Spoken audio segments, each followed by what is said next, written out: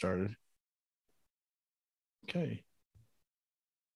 All right. Hey, everybody. Welcome to Carside Chat here at the Executive Automotive Society. I'm your host, as always, Primo. We always promised you that we were going to have some more guests on and we're going to have some people to talk about some cool stuff. And I'm going to talk to somebody right now who is actually way cooler than me and can actually set the system up way better than me. Look at how nice it looks. Joel Chappell of NewEnglandAutoShow.com. What's up, Joel? The sky is up and many things are up, and the car show season was definitely up. Now, if everybody's noticing, he has a really nice setup with his whole lower quarter here, and I'm beginning to think that I need to up my game somehow. I was experimenting, and this is what happens. I need to experiment more. That's it. Yeah, that's it. Exactly. I had an awesome lower quarter one time that had a flaming wheel and had the whole bar, and I could put my name on it. But I don't know if do you get to do that stuff? You did have that on a couple of your broadcasts. Yeah, right. But you have it? Is it that one on a green screen, or is it just like something you just edit in? No, it's literally like on, and like I can actually go in and actually like turn them off, and if I want to, and to get rid of them, and then do the transition of like look at this. And but I didn't even plug up my other camera today. Right. And and it's but I don't want to show off, kind of thing, but right. No, feel free. But it is one of those things that I was kind of struggling. So it's great to have like amazing like editing / like cameras and all of that kind of stuff, but it's more important to have like the correct content, and that was what I was really struggling with. So I haven't done anything. I also just noticed the polo. Right, I know, and I haven't sent you yours, and I wasn't going to say anything either. I'm really embarrassed by that because I said, oh, it's on its way, and it literally like the box is still sitting like by the door right now, and I'm a little embarrassed by it. So. Because I started to put it on, I'm like, oh no! I actually told him I was going to send him one. He's probably going to say something. Yeah, well, not until I saw it. You know what? If you had made a crappy polo, I probably wouldn't have cared. But now that it's like a really nice one, I'm like, hey, give me sign me up. Yeah. The worst part is I'm sitting there going I'm like, you know what? That's a really nice polo. I should probably pick something up like that. And I'm going, wait a minute. Wait a second. I've seen this before, but yeah. So, right now, one of the big things that you're doing, you were thinking before about doing something with YouTube or doing some sort of video conferencing stuff or whatever for your channel. What did you ever decide not to do that, or what kind of led you around with that? Honestly, I was actually nervous about it because I was struggling with what kind of content and what format to do, and I was possibly probably overthinking it. And like I said, you can have the best production and you can have the best editing, but if you don't have the true good content, then you really don't have anything, kind of thing. So I was really struggling with like what format to do. Like, was I going to do like reviews of car shows? Was I going to be topical, much like you, which that's what kind of worried me because you already do that kind of thing. So I didn't want to be just like another fish in the pond that's kind of doing the same thing that everybody else is doing. And I was really struggling with coming up with like the original type of content. And I keep saying that I'm going to take video when I go to car shows. But you get too busy. And I really get too busy with photographing. Which is what I mainly do on the website. That's the main thing is the website does it. It's the calendar aspect, but it's also of like when we go to the show, we take pictures of each of the cars that we see, or at least our favorite cars. I try to take pictures of every car, but you can't really do it. Especially, I always kind of find out that like when you go to a car show and as the number of cars approaches the number 400, it's impossible to get every single car. There's just no way to do it because they're leaving and they're going before you even get there, to that portion of the car show kind of thing. So, well, that's something that I've dealt with that for a really long time. I end up, what happens is because we didn't just do the picture part of it, because you're writing for Motorhead magazine. If you've ever seen those, I was writing for Motorhead. people would promise to be photographers. They wouldn't photography for me. So I was doing the videos and I was like, I can just write the article. What do I know that story too? Right. Yeah. So it's like, you have that point when you're like, okay, so I'm going to take some pictures. I'll put the pictures up. I'll do this and this whole plan, everything. And that's the thing is when you were talking about having this kind of thing about where do I go? That was the thing that's very frustrating for me because what I'd end up doing is it's where's the deepest into the pool. And I just jump in and I go, we're going to do this wrong about 18 times. And then I'm just going to figure it out. So that was the thing is we had photographers that weren't picturing. We were doing the film stuff. I wasn't happy with the film stuff.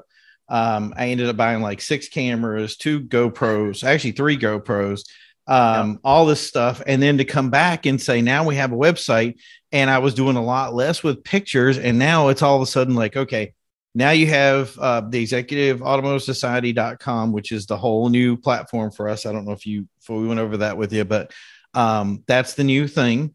Yep. And now I'm going to have to do the pictures. I'm going to have to do the filming. I'm going to have to do any of the interview stuff. And that was the thing is I looked at it and I said, what would be something cool? What would be something that people liked? And the crazy thing about it was I just said, as long as it was solid, so many of these guys, and I don't understand it because I'm in radio. You were with, you were obviously a correspondent on it.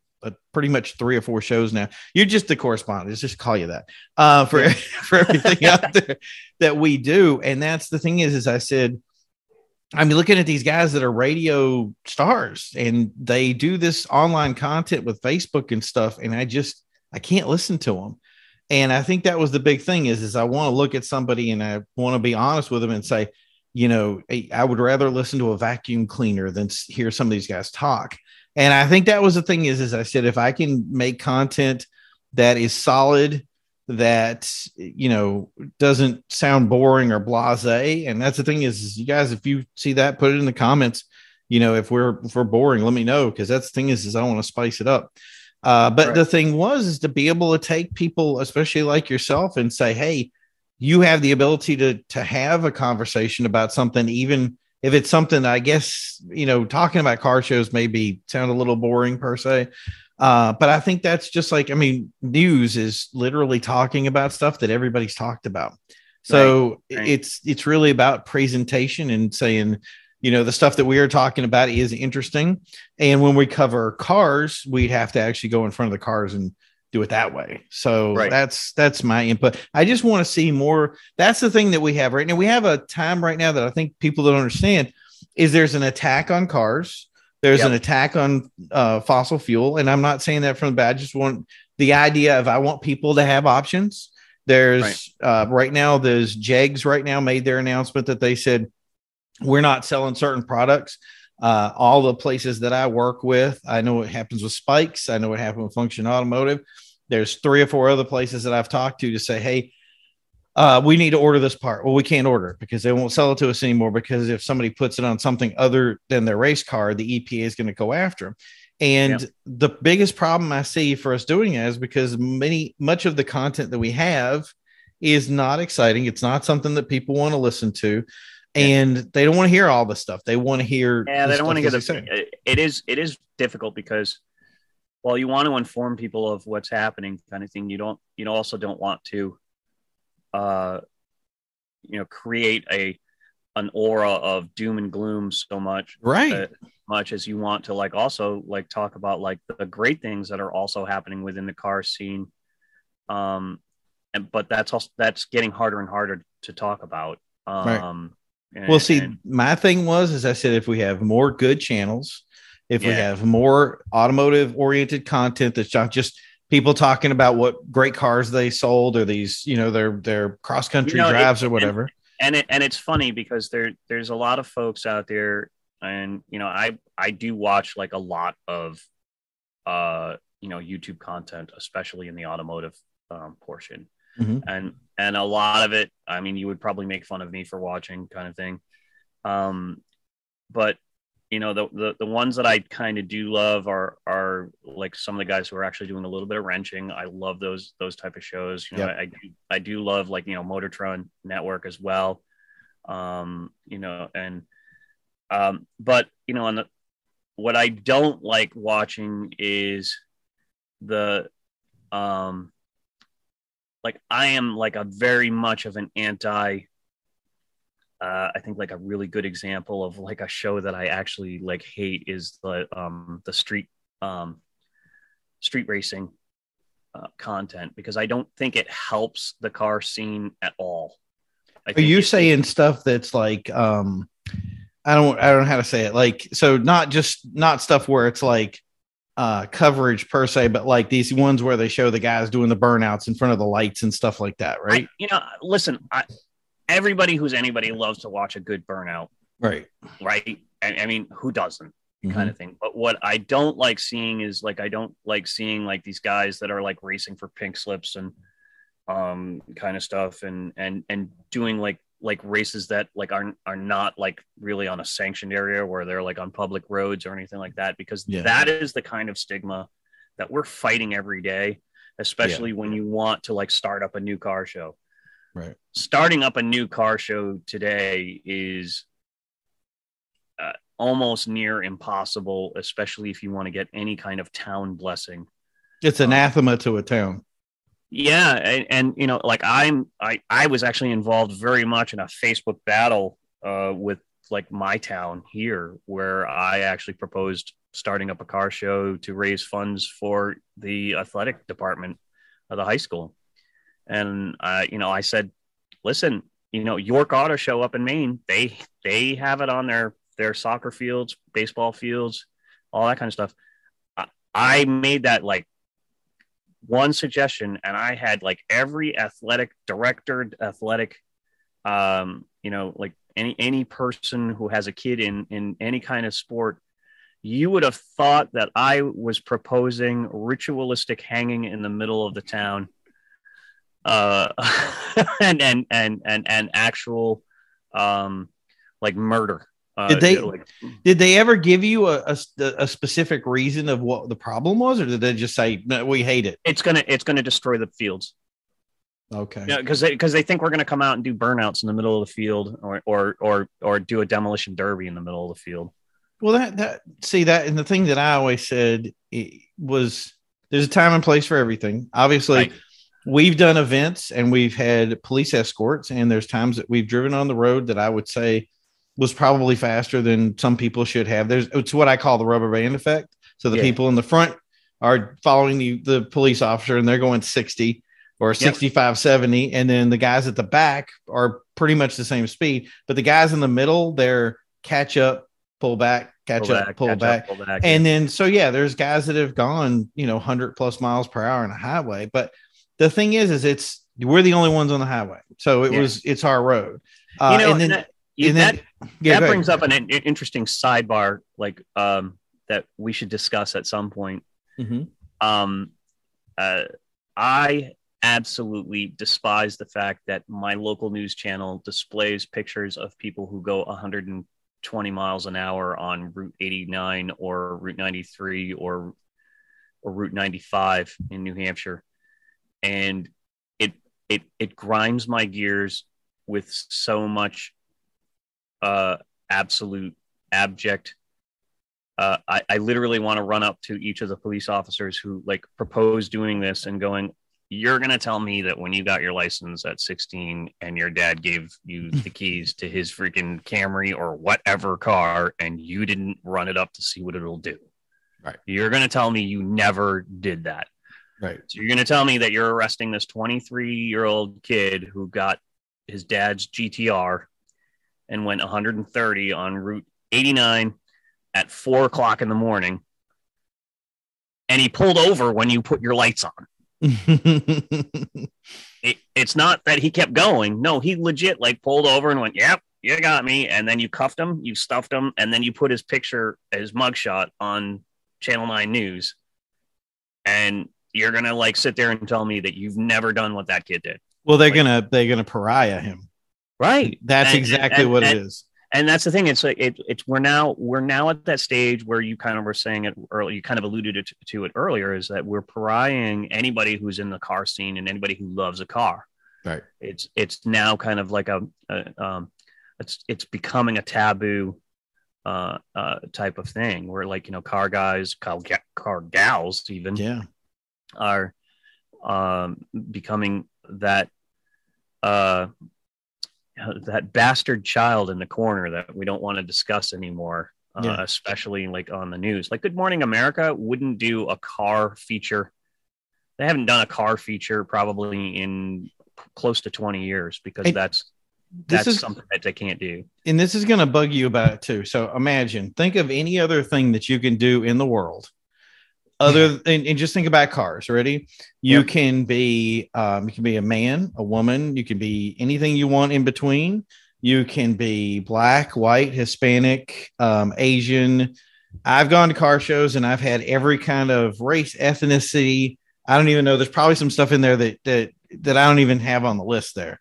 And doesn't matter. Oh, and age. You can be most of my favorite race car drivers that still race today can be in their 60s, 70s. I think Mr. Chevy, I can't remember the guy's name. It's going to break my heart now because I can't do it. He's 90 some odd years old.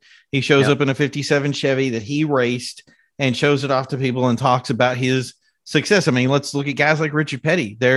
We're still listening to these guys that have these awesome stories. Name anything else in the world you can do that to. And why would we not accept that as being this should be celebrated?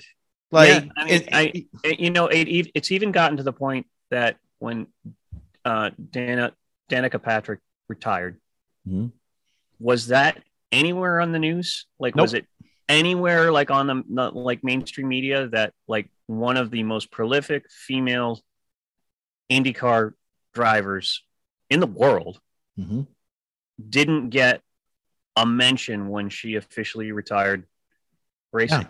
She wasn't even brought. And the thing, and not to say that you have to be a Danica Patrick fan. I had times where I looked at Danica and said, I don't really like how you're hitting the track there. And there's some things that, you're watching. It's funny. We all did. We all kind of did the, there was that, like that resident guilt that occurred with Danica where you were like, if you didn't root to her or root for her, it was as if you were anti-women in racing kind of thing, where and then if you said, well, she's really not that great of a driver. She actually is, but she actually is. Yeah. Right. But then you would say, well, she didn't actually race the best in that race. But think of it like this, though. Let's say, I think Kyle Busch right now, I think he's the number one-est winning driver in motorsports history or something like that. I'll be honest with you, like with NASCAR, when they started doing the race for the chase, I actually liked. I think everybody kind of they're hurting in the ratings for a reason. It was like, that's not racing anymore. Right. Come on. But if Kyle Busch, who is a not loved racer, or like he has his proponents, if he was to quit tomorrow, I'm pretty sure that would be all over the news. If somebody, I don't think it would. I actually legit think that nobody would bat an eye anymore because racing is not a cool subject anymore. It's now to the point right now where anything automotive is not considered politically correct for the mainstream media anymore because it's a pollutant. You know what's funny, but I've never thought of that before that you brought that up, and I'm thinking you might have actually, like, you might be onto something.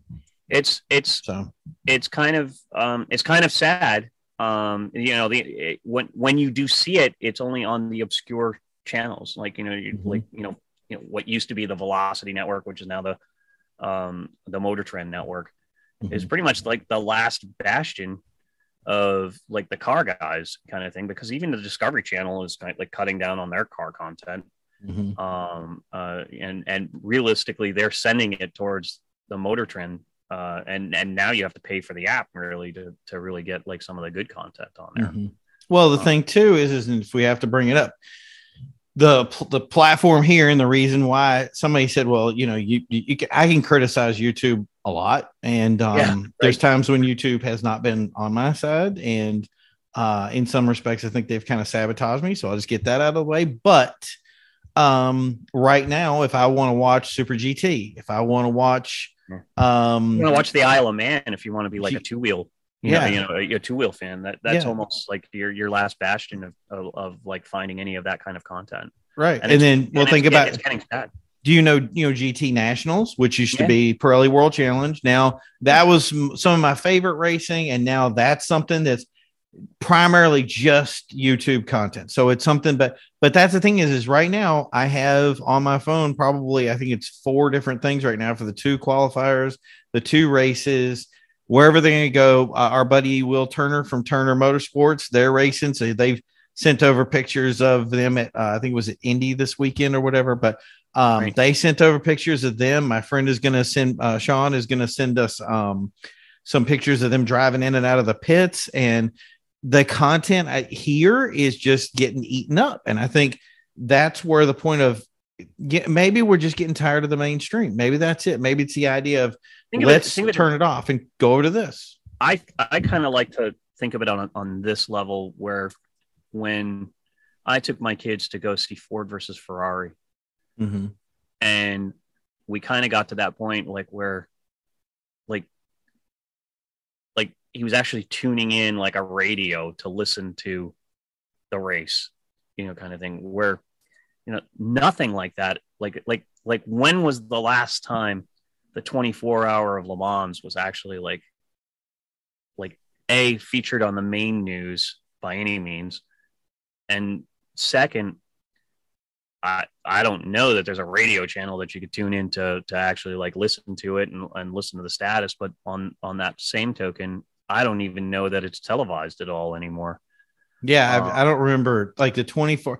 There is something that they do with it. I forgot which channel it was, but like you were saying, it's like Velocity or some special channel. Yeah. And then obviously the YouTube thing, which YouTube will flat out go for the full 24. Like I looked at the full race on 24 hours and we were like, but again, that's where we're going is like, that's kind of like the last bastion is like, is it's just now it's Motor Trend and YouTube.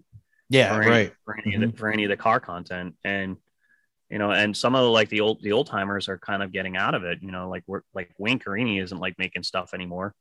Well, isn't that kind of weird too, because you think about it and the content that's actually taking off is content that the older guys don't get into or don't see. Like my YouTube channel right now is, I think it's 98% that people don't subscribe. And it's funny because we go to the Wheels of Time show and the Wheels of Time guys will come up and be like, hey, I saw my car on your video or we saw your coverage. And I'm like, yeah, but they're not going to subscribe.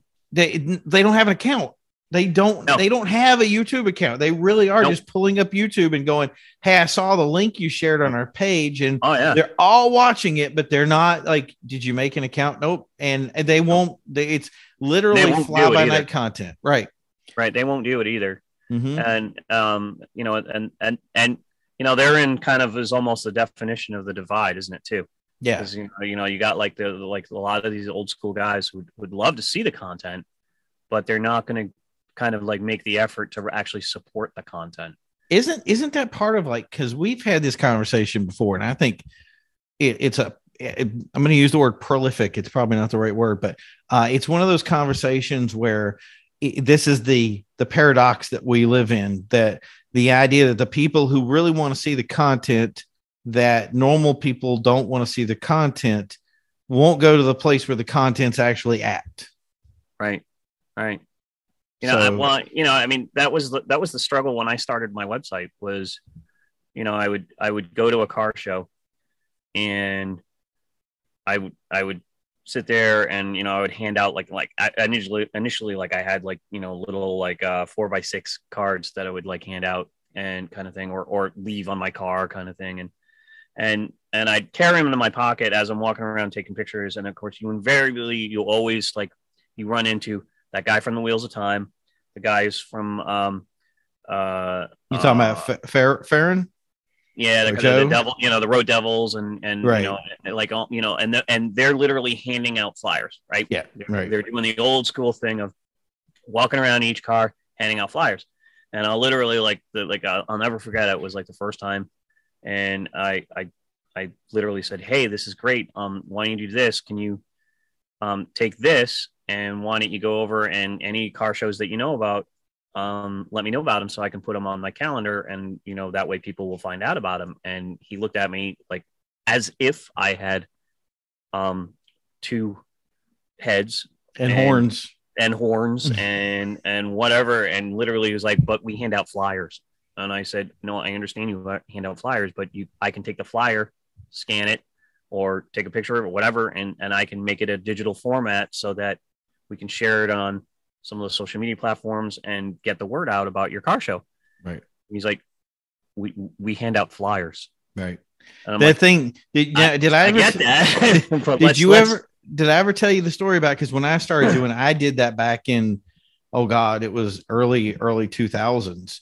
Yeah. And it was funny because it was totally different world, which I think people don't realize how. It's so funny how much especially the car show scene, has changed, even within the last 10 years, and you could even argue even in the last 5 years, like what's changed in the car show world. And you're so right, because like like even the late 90s, realistically, I think that the fundamental change that happened to the car show happened probably because of Fast and Furious, right? Type of thing. But no, but that my thing was, so I started way back then. I mean, I remember sharing car shows on MySpace and stuff like that. So some of the we had a lot of exotic runs that we would get involved in. You still got your MySpace account too, Oh man, back then it was like the big deal. Yeah. But so we were doing these exotic runs, and we'd have, I mean, it's so funny because you think about exotic runs today, we see all these cars, and it's been very hyperbole wise. When we did an exotic event, it was like 2 Lambos, a couple of Porsches. Like if my 944 was there, it was actually a competitive car, totally different world. So, but then I would get into, I was like, you know what, we should go.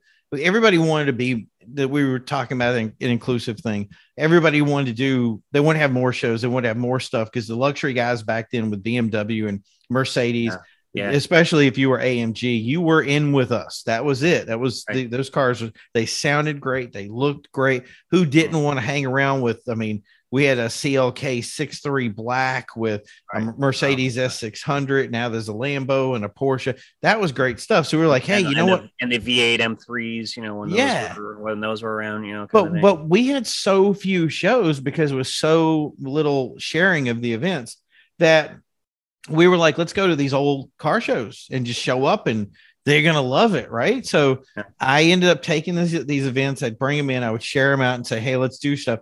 And I remember we got in this conversation with one guy, and he was like, oh, you shared the event, right? And I said, yeah, I put it out to people. And he goes, don't ever do that again. Got mad at me. And it's, all the time, happened constantly. Yeah. And the thing was, it wasn't even publicly shared. It was just our stuff, but they knew that we had shared it and got mad at us because we put it online somewhere, and they couldn't control the content. And I would be like, well, just post it online then so we could see it. But they didn't want to do that. And the funny thing was, I don't want to name names because it's somebody that's really both of us know them. And it's, I want to say really close to the heart, but we're talking probably 2 years ago at most. And I remember I went to he had his own Facebook page. And I remember messaging him. I said, we need an event page for your event if we're going to make sure that it has the attendance that it needs to, because you guys are in this kind of niche zone and you're perfect. Like one event's having thousands of people. Yours should be able to have thousands of people. And I don't think it's going anywhere because you don't have an event page. Right. So I went in his Facebook page, his own group page, because it was open or whatever. I went in, I made an event. I assigned the event to the group. So it was only in his controlled group, mind you. Yeah, right. And I said, here's the event. Everybody show up to this. And I even made him because you can sync the settings and make him a co-host. So I made him a co-host, and I said, let's see what happens. I troll like that bad. It was so funny. So all of a sudden I was like, here comes the messages, and they're all third person. He's on Facebook, and he's like, yeah, make sure you talk to this guy before you go to the show. Don't, he might kick you out, that kind of thing. It was hilarious how it went. So we had this conversation, and he was like, oh yeah. So he was like, what did you do that for? Like this. And I was like, well, there's no event thing, and we're a group. I'm figuring we're all members and everything. So I just figured we'd share an event. And it was on your page. It was in your controlled environment. I said, if you guys didn't like it, they did have an admin that could have taken it down or deleted it without my control. No, he was real close to getting angry. And he was like, just do me a favor and don't do it again. And I was like, okay. Now, remind you, we are really good. The same guy. We were really good friends today. I don't think that conversation would ever happen again if I did the exact same thing, but I still respect them and say, you're not effectively a member of the club. But yeah, if there's a member that wants to put it up, and they ended up doing it. They ended up doing, they don't do it consistently, but they do a good job of putting up an event page and saying this is when it is. And if the event gets canceled, they cancel it. But yeah, they got mad. And it's funny because that a very similar situation actually happened to the Target cruise that happens every Friday in Nashua, and it turned into like, don't pay attention to that Target one, pay attention to this Target one, and it turns into like it literally got into one of those situations where unfortunately the person wasn't like really like Facebook savvy, and ends up creating like now like there's 3 different like events things for it, and it's like, well, oh great, now which one do we pay attention to for like cancellations and all things? Because that's one thing that I've been like adamant about recommending to like any car show, and especially if it's a new car show. If you do nothing else, create either a Facebook group page for it or an official Facebook page for it that you can at a minimum share last minute weather updates or cancellations kind of thing, because that's usually like the hardest thing to like find out about is like, oh, well, is it still going on? Because it was kind of sprinkling here, but that doesn't necessarily mean it's sprinkling like 50 miles from here. Kind of thing. So, well, I think that's the problem too, is they'll end up making events. They'll put these events up, and nothing against anybody that's older, they don't think to update it. So it's in the middle of a rainstorm. And so I've showed up to an event that it's not raining because like New England weather, like it ever gets it right anyway. So you show up and there's nobody there. And I'm like, hey guys, that's the thing is I didn't complain. I messaged somebody one time on the public group and I said, hey, by the way, I'm down here. Did the event get canceled? And I said, look, if somebody responded, yeah, it got canceled. And I said, well, just in the future, if you're going to make this event page, if it get canceled, you can press the cancel button. We all know it got canceled. So nobody shows up, because there were people showing up. Like I would come in and then I see car after, like they would figure it out and then leave. But that was the thing, is they lit me up. Like they're like, I was, hey, what was wrong with me? Because I didn't show up on the guy's personal Facebook page and watch every little thing that happened. And I'm like, how do these people know it? It's a weird kind of thing that legit like occurs kind of thing. Whereas, I mean, how many times have we seen like we're like a car show and we all want them to embrace the new technology, or at least the 21st century, I guess is like the best way to say it. Right. Mm-hmm. And utilize, whether it be the social media or at a minimum, like whatever, like at least a web page. But like, how many times have we seen like, or how many Facebook group page are you following right now that have not been updated for 4 or 5 years? Easily. But the event is still going on. Mm-hmm. And yet they're not updating that page. Now, I totally understand so-and-so started up and he's no longer with the group, or he moved down to Florida or whatever kind of thing. Well, that's fine. Call him up and say, hey, give me your, if you created an account for it, help us out or take it down, kind of thing. And so that we can create like the new one kind of thing. But it is amazing to me how it's an equal amount of either too much info or not enough info. There is no in between at all. And it's funny because this is the thing so you look at the old school stuff and we kind of see that balance of, there is stuff out, but there's not stuff out, stuff happens all the time. When it comes to the exotic community, it's all like, so we have private chats. Yeah. Now we have stuff that, so it's WhatsApp, it's Facebook groups, it's Facebook. I mean, not Facebook groups, just Facebook chats. Like there's no any of this other stuff, and everything is word of mouth. Right. So everybody, like somebody would say to me, you don't worry, if we have anything going on, you're invited to it. And I go, okay, where is there an event page? How do I find out about it? You won't. Like it really will. Just like you can, I've sneezed before and missed stuff, unless it's like, so Aston, Ferrari of New England. Yeah. They were quick to message me and say they're doing something. I want to say November, but anyway, they have construction going on. But that's the thing is, hey, we're doing a Cars and Coffee. They'll send the stuff over to me and say, this is when we think something's going to happen. Just keep your eyes peeled. They'll have an event page. Like if Lamborghini did something, they'll have an event page. Then you get a couple of groups that are trying to be more public, if you will. But the thing is they're not as exotic as they like to admit. And then you end up getting kind of this combative thing going on.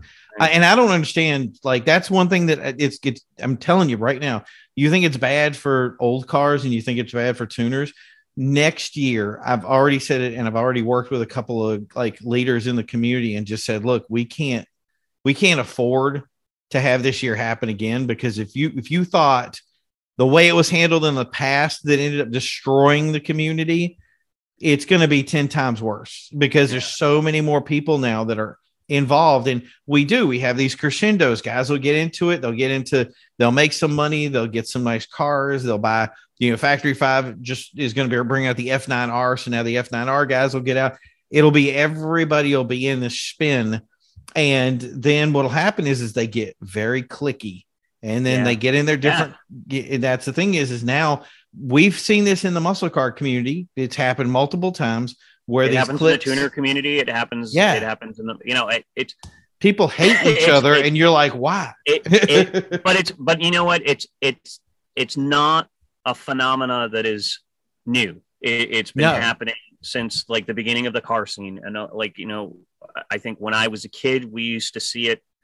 When I was in the late 70s, when my dad and I used to go to car shows, we'd see the Model A and Model T guys like totally scoff at the guys bringing like a 1969 or a 19, or like a Mustang or a Firebird or anything like that to a car show, and the same disdain and scoffing that some people give to the Mopar guys who show up with a brand new Charger or or a brand new Hellcat kind of thing. It's like, oh, you bought your car, that's great, kind of thing, right?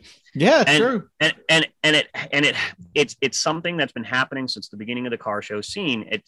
It's not something that I think is going to go away, but what I think needs to happen is that it needs to be something that's like brought like an awareness of it, because I think if you're aware of it,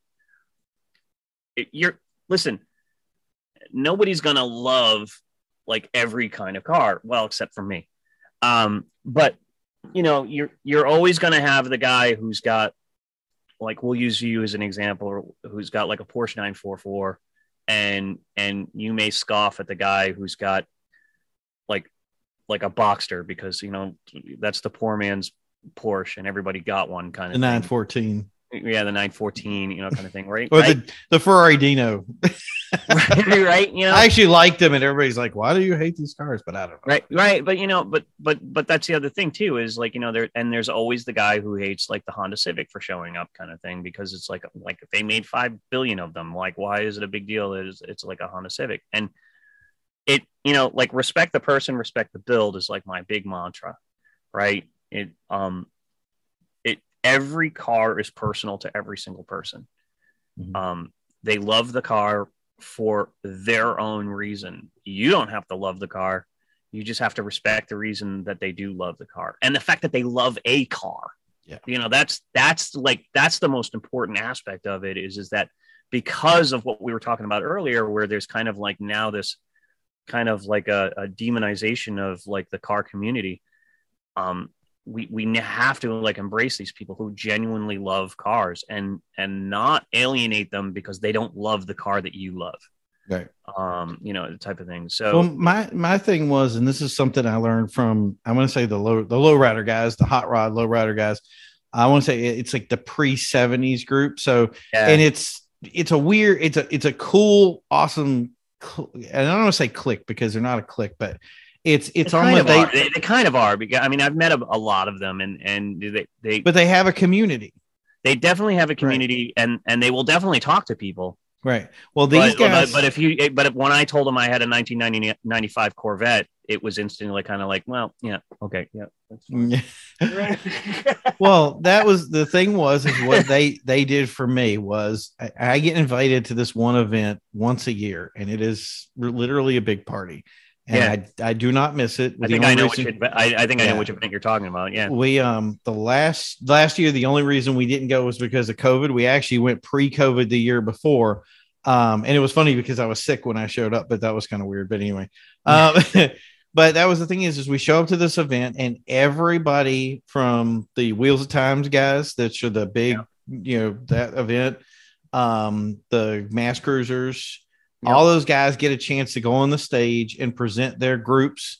And this is the Kingpins, the Creeps. And these guys are put together like they like to say that they're put together kind of like motorcycle clubs. I like the overarching thought process to it, but I don't agree with it because there are different ways of doing it, but they have structure to their group. Yeah. But that's the thing is I said that structure is a lesson that you could teach other people because you guys are all getting together. You don't hate each other. And they have, everything from every kind of diversity you can say, and including different kind of political beliefs. Right. And they get with each other. Isn't that true about the car community though? Like, because the car community, like nobody, at least in my observation, nobody like genuinely discusses like politics. No, well, they try not to. But they try not to. You'll see a bumper sticker or whatever, right?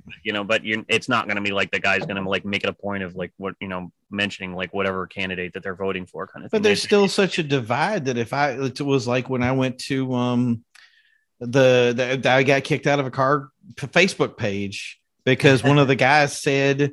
He said, we don't make political posts here. Then he made the admin made a political post and I jokingly responded to him. And I said, hey, by the way, man. So I got jumped into that pool and I was, me, like if I can jump in and troll the moment, I'm going to. And right. So that was what happened. I made a comment back and he just basically lit me up in a very passive aggressive way and then kicked me out of the group. And then I'm like, okay, well, the guy looks over me because you guys are going to help me with something, looked at me and asked me to help. And I'm like, no. And he was like, what do you mean? I said, you kicked me out of the group. I'm not part of the, if you didn't want me to be part of the group, you kicked the guy out. Like, I'm not helping you at all now. Right. And they were like, oh, well, can we change that? And I don't know. They talked to the guy. And I remember the wording was basically like, well, it's something we're going to work on down the road. Well, you know what? Guess what?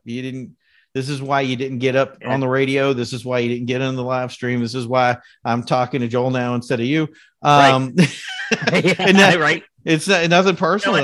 I'll have you on any time, Joel, but you would come on and say like, hey, we're going to have that other guy. Okay, let's talk to him too. That's great. But that's the thing but when I went to the lowrider thing, we actually did have a conversation that was starkly political. It had both leans to it. And that's the thing is nobody got mad at each other. Nobody hated us. We're all still friends on Facebook and we all have different things that we bring to the table. And that's the thing that I always said was each one of them has something that I like that I'm not willing to give up just because they voted a certain way. Right. I think it's funny because my opinion about these type of, whether we want to call them cliques, whether or not we want to call them like specific groups. I mean, like we could talk about like the Corvette clubs and all that kind of stuff. Right. But I will tell you like the hackles that go up on the back of my neck when I go to a car show and especially when it's, claiming to be like an all-inclusive car show. And you and I have discussed that, yes, at length and ad nauseum about, the all inclusive versus like the specificality of like, you know, certain car shows, which I get it. You know, I don't hate like the specific car shows. Like I've been to many a Corvette show because I have a Corvette. But that being said, when I go to a car show that's all inclusive, and I'm usually hanging out with that old school guy, and I do love the old school guys, because, you know, the breadth of knowledge from these guys is just like mind boggling, especially like historical aspects of it, like cars. Yes, right. You know, the car scene, not just the car scene, but the specificality of certain cars, that kind of thing. Mm-hmm. Now, that being said, the hackles go up when that car, you know, rolls up, and we'll use your Hyundai Genesis, you know, like rolls up, and that old school guy will look at that car and go, "Why is that here?" And, well, the thing that's when my hackles go up, and I literally just go, because they like that car, and it's generational, right, to them. Because that's the thing about the car scene that people don't understand, mm-hmm, is the car scene is actually generational. Yeah. Right. You know, in the 70s, the classic car guy was looking at a Model A or even like or looking at a 5-window Ford, you know, hot rod, or even like Model Ts. You know, like when I was a kid, I remember seeing like rows upon rows upon rows of Model Ts and like the brass Buicks, you know, like the brass cars, you know, that kind of thing, those are the cars I genuinely miss seeing. Like, you don't see those cars much at all, even at the all-inclusive shows. Whereas the Manchester show, which, you know, that might be like, there might be a couple there kind of thing, but realistically, you know, you don't see those cars anymore. But like back in the 70s, that was like what was like considered like a car show. It was like seeing those old brass cars and seeing them. Well, that was, yeah, within the 70s and 80s. Like I remember going with my grandfather, and I think the Model Ts and the Model A's, and you'd have the guys, and when there would be Chevelles and of them, right? Yeah, exactly. Rows of them, right? Mm-hmm. You know, and now, well, that generation is gone, right? You know, because that's what they like grew up with seeing, and that's what they wanted to have, kind of thing. And then like the next generation got into like where they wanted the 57 Chevy, and then, you know, then you went to a car show like in the late 70s, early 80s, and it was a 57 Chevy, like every other like row kind of thing, and you would see like a ton of them, where you'd see the Buick Specials kind of thing, and you would see those. And then like in the 90s, that's when we started seeing like, you know, like a lot more of like the acceptance of bringing like what we kind of jokingly call the bought car, right? Mm-hmm. You know, where like the 85 IROC Z would start showing up on the scene, right? And the Mustang LX, when everybody who was anybody in the 90s bought a Mustang LX or an IROC Z, you know, kind of thing. Yeah, I owned one. And right. Where are they though? Like seriously, yeah. Like where are they now? You know, like because now it's like, if you see a genuine 5-liter Mustang LX notchback, mm-hmm, it's rare to see nowadays, you know, but back in the 90s when we were in high school, God, you'd look out in the high school parking lot and there'd be at least 5 to 6 of them, because everybody who was anybody knew the Mustang LX was quicker than the freaking GT. Yeah. Well, the thing that I think, and this might be part of that conversation itself, and this is something we brought up early in the show, was I remember, and this was what spurred our initial conversation about why there was such a rift in the car community, was we did this video. We showed the old, what do you call it? The old Dodges. We had, Ray Play and his group. Those are all old Dodge guys. Yep. There was another group that had the old Dodges. They drove up to the car show together, and they all parked together, which obviously here I am with the Genesis and going, well, this doesn't work with this group, but okay. So I parked in with them, which I love doing that. And one of the guys comes up and he's like, oh, I like your car. And even it was kind of into mine, but still kind of skipped it over, which is okay. Then he got over to that area where it was there's the Hellcats, the new Chargers, the new Challengers, and looked over and said, well, really, those guys shouldn't be parked in with this group. Now, remember, there's no assigned parking. Right. But he's not supposed to park in with the old cars. Those new cars are supposed to park in their own spot. And we did a whole video coverage of that. We put it up on the thing. And I said, I want to hear input from people. And the people responding to the video said, I don't get it. But the people that were there were the people that were complaining the most. So I was kind of who was saying what, you know what I mean? Right. It's funny because nobody wants to admit that they do it, right? Right. Totally. It's kind of one of those, if nobody else saw me do it, then it never really happened, kind of thing. But, I think it's fascinating that, the car culture is inherently divisive. And it's mostly because of brand wars, right? Mm-hmm. You got the Ford guys against the Chevy guys. You got the tuners against the muscle cars, the rat rods. And rat rods pretty much they get along with anybody pretty much, right. Type of thing. But and then, all of us Corvette guys are basically labeled as the snobs. And oh no, the Viper guys are taking you over for that position. Oh, is that right? Yeah. Absolutely. It's funny because the exotics actually feel that too, in some aspects, kind of. Yeah. Thing, well, right? No, that's the thing is to see people in the exotic communities were too. They never dealt with anybody, so that was okay. Then it was the Corvette guys were the snobs, and they didn't want to deal with people because they were too good.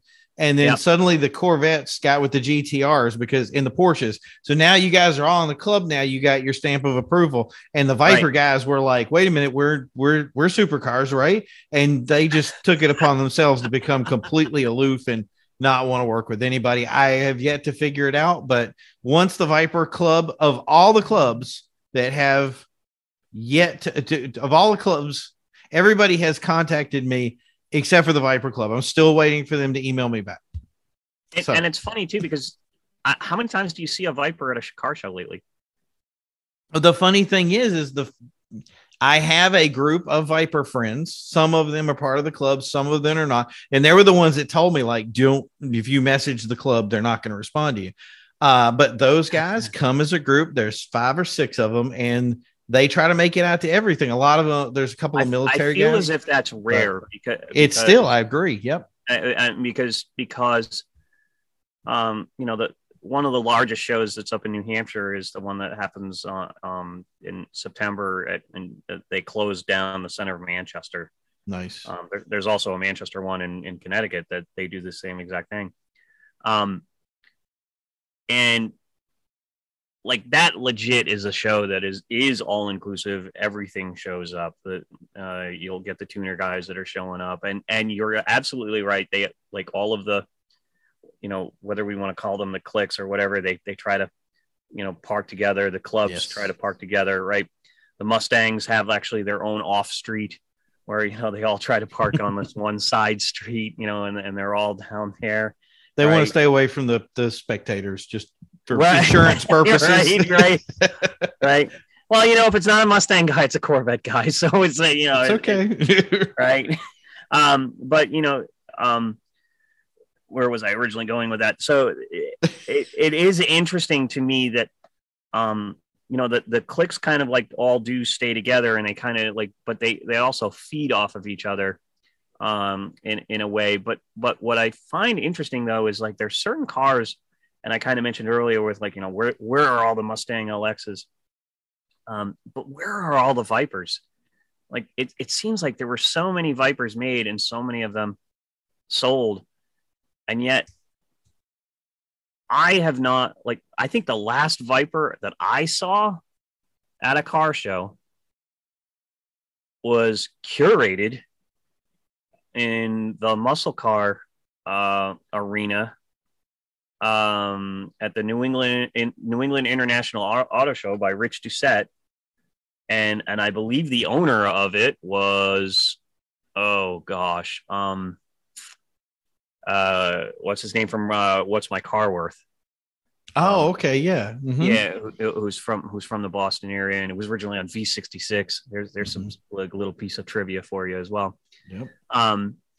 But that's I feel like that's the last Viper that I saw publicly. There may have been one in Manchester now that I'm thinking about it, but I felt like it was like, oh wow, there it is, and it's like, where are they all? Well, we had a conversation about this the other day, and it was funny because recently I've been friends with the ex head of the Viper Club that was up in the New England area, if you will, for a very long time. Mm-hmm. And he was working with the guy that did basically all the work on many of the Vipers.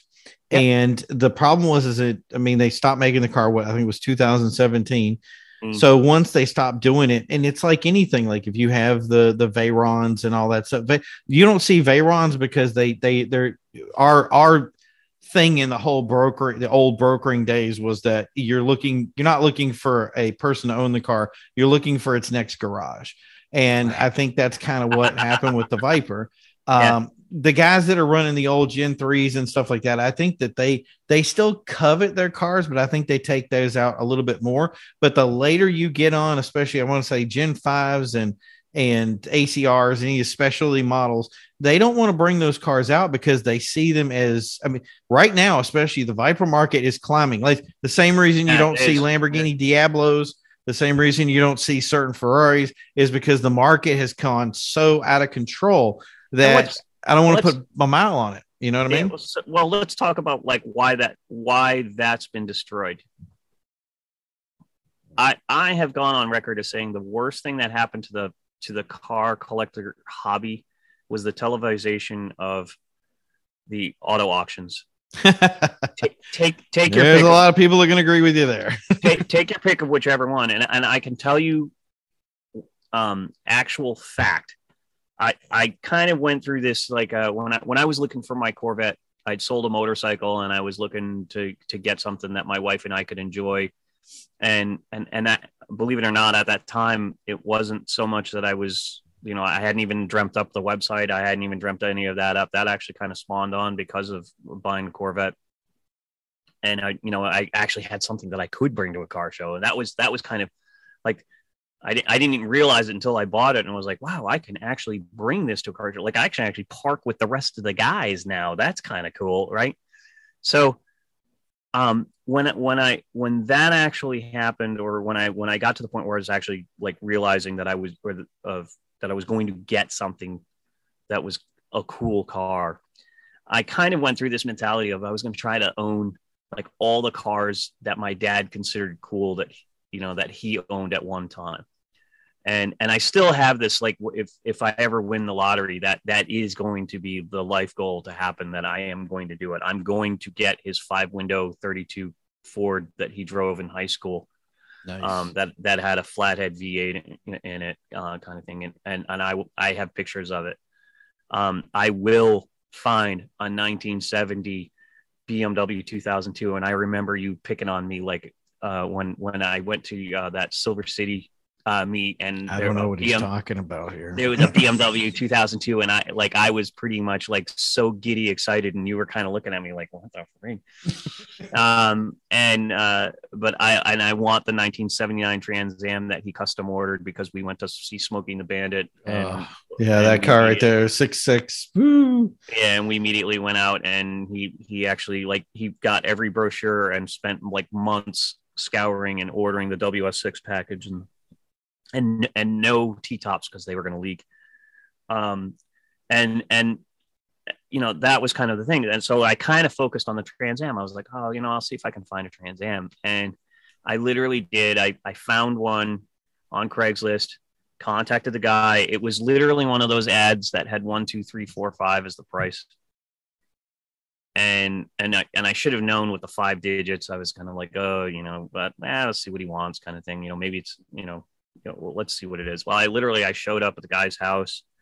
It wasn't the right color, but it was the right style. It had the solid roof, and it did need paint anyway. So I was like, it's got the right color interior, so I'll make it my dad's car, even though I actually tried looking for my dad's car. I actually did a VIN search and I couldn't find it. I went. He came out and he tossed me the keys. You know, that's the textbook car salesman. Exactly. Toss the guy the cars to. Here's your chick magnet. Have fun. Right. And go. He's like, go out and take it for a spin, see what you think. Right. And I go out, and it's run a little rough. Definitely needed a harmonic balancer, I think. And as soon as you put it in drive, it leveled right out, kind of thing, and that type of thing. So I'm like, it is. I take it out, and I literally pulled it into a Home Depot parking lot and that's what I always do whenever I test drive a used car. I always go to like a parking lot somewhere, and I just I start like crawling inside, upside down, like all over the car, kind of thing. And so I open up the trunk, and I kid you not, what appeared to be either a yield sign or a stop sign was actually JB welded to the bottom of the trunk. Oh my God. Right. And I'm like, okay, that's great.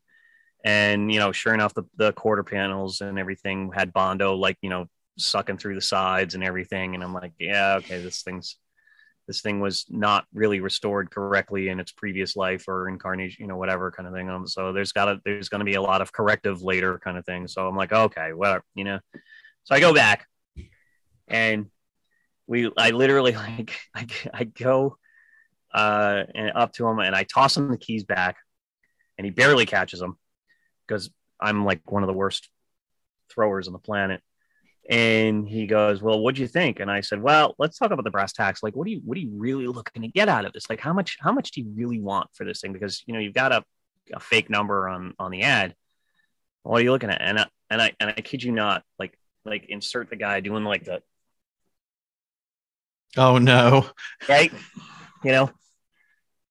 And he suddenly develops a Southern accent out of nowhere and says, well, these things are going for 30,000 on Barrett Jacks. Oh God. Right. And I looked right at him and I said, well, I can pretty much guarantee you there isn't a stop sign JB welded to the bottom of the trunk. I don't think your car will be making it to Barrett. Just right. Right. So. And he kind of goes, well, it's still a pretty decent car. And I'm like, I know what I got. Yeah, isn't that right? And I said, well, okay, so what's your starting so that I can either throw a number at you, that kind of thing? Where do you want to start at? And he goes, well, I'm thinking 15 grand is a decent price. And I looked at him and I said, and you were like 300, so I can go crush it and get more money for the catalytic converter. Right. I said, well, that's a little bit more than I'm willing to spend for this. And he goes, well, what are you willing to spend for it? And I was like, I was thinking $5,000 was more than a fair price for this, right? Because I'm going to probably have to. I'm amazed you went that high. It's funny too, because I was literally I started doing the math in my head thinking, all right, how much welding am I going to have done? So that's going to be like at a minimum. It's frame off for store right there all day long. Right. It's $2,000 to $3,000, $4,000 for just welding, right? That's not even like smoothing. That's not even, like whatever kind of thing. And the engine was actually pretty original. I will give the guy credit for that, because it was like when I popped the hood, it was the original shaker hood. So it wasn't like they'd taken the shaker hood off and like actually bolted it to the hood and then put like the Edelbrock chrome, which is what every guy did. And it always made me, oh, why did you do that? Kind of thing. And, but anyway, like I said, no, I said, I $5,000 would be the most I would actually go on this. And he goes, well, I guess you enjoyed your joyride. And I'm like, well, good luck selling this, kind of thing. But I'll kick the tire on the way out if it makes you feel better. That's the thing. I legit do think that the Barrett Jacksons, the Christies, that kind of thing have being televised have made the average Joe six-pack car owner think they have exactly what you said. I know what I got, kind of thing. And I think it's actually hindered the car collector world, and it's also excluded a lot of people from being able to join that club, right? Mm-hmm. Because the guy who maybe has like the budget of like $12,000 to like find a car and maybe even do a little bit of restoration to it, whether a minor restoration kind of thing, which you could probably do. I mean, that car was $6,000 at the most in today's dollars. Yeah. And an additional $6,000 could be spent on it to to get it at least car show worthy. Mm-hmm.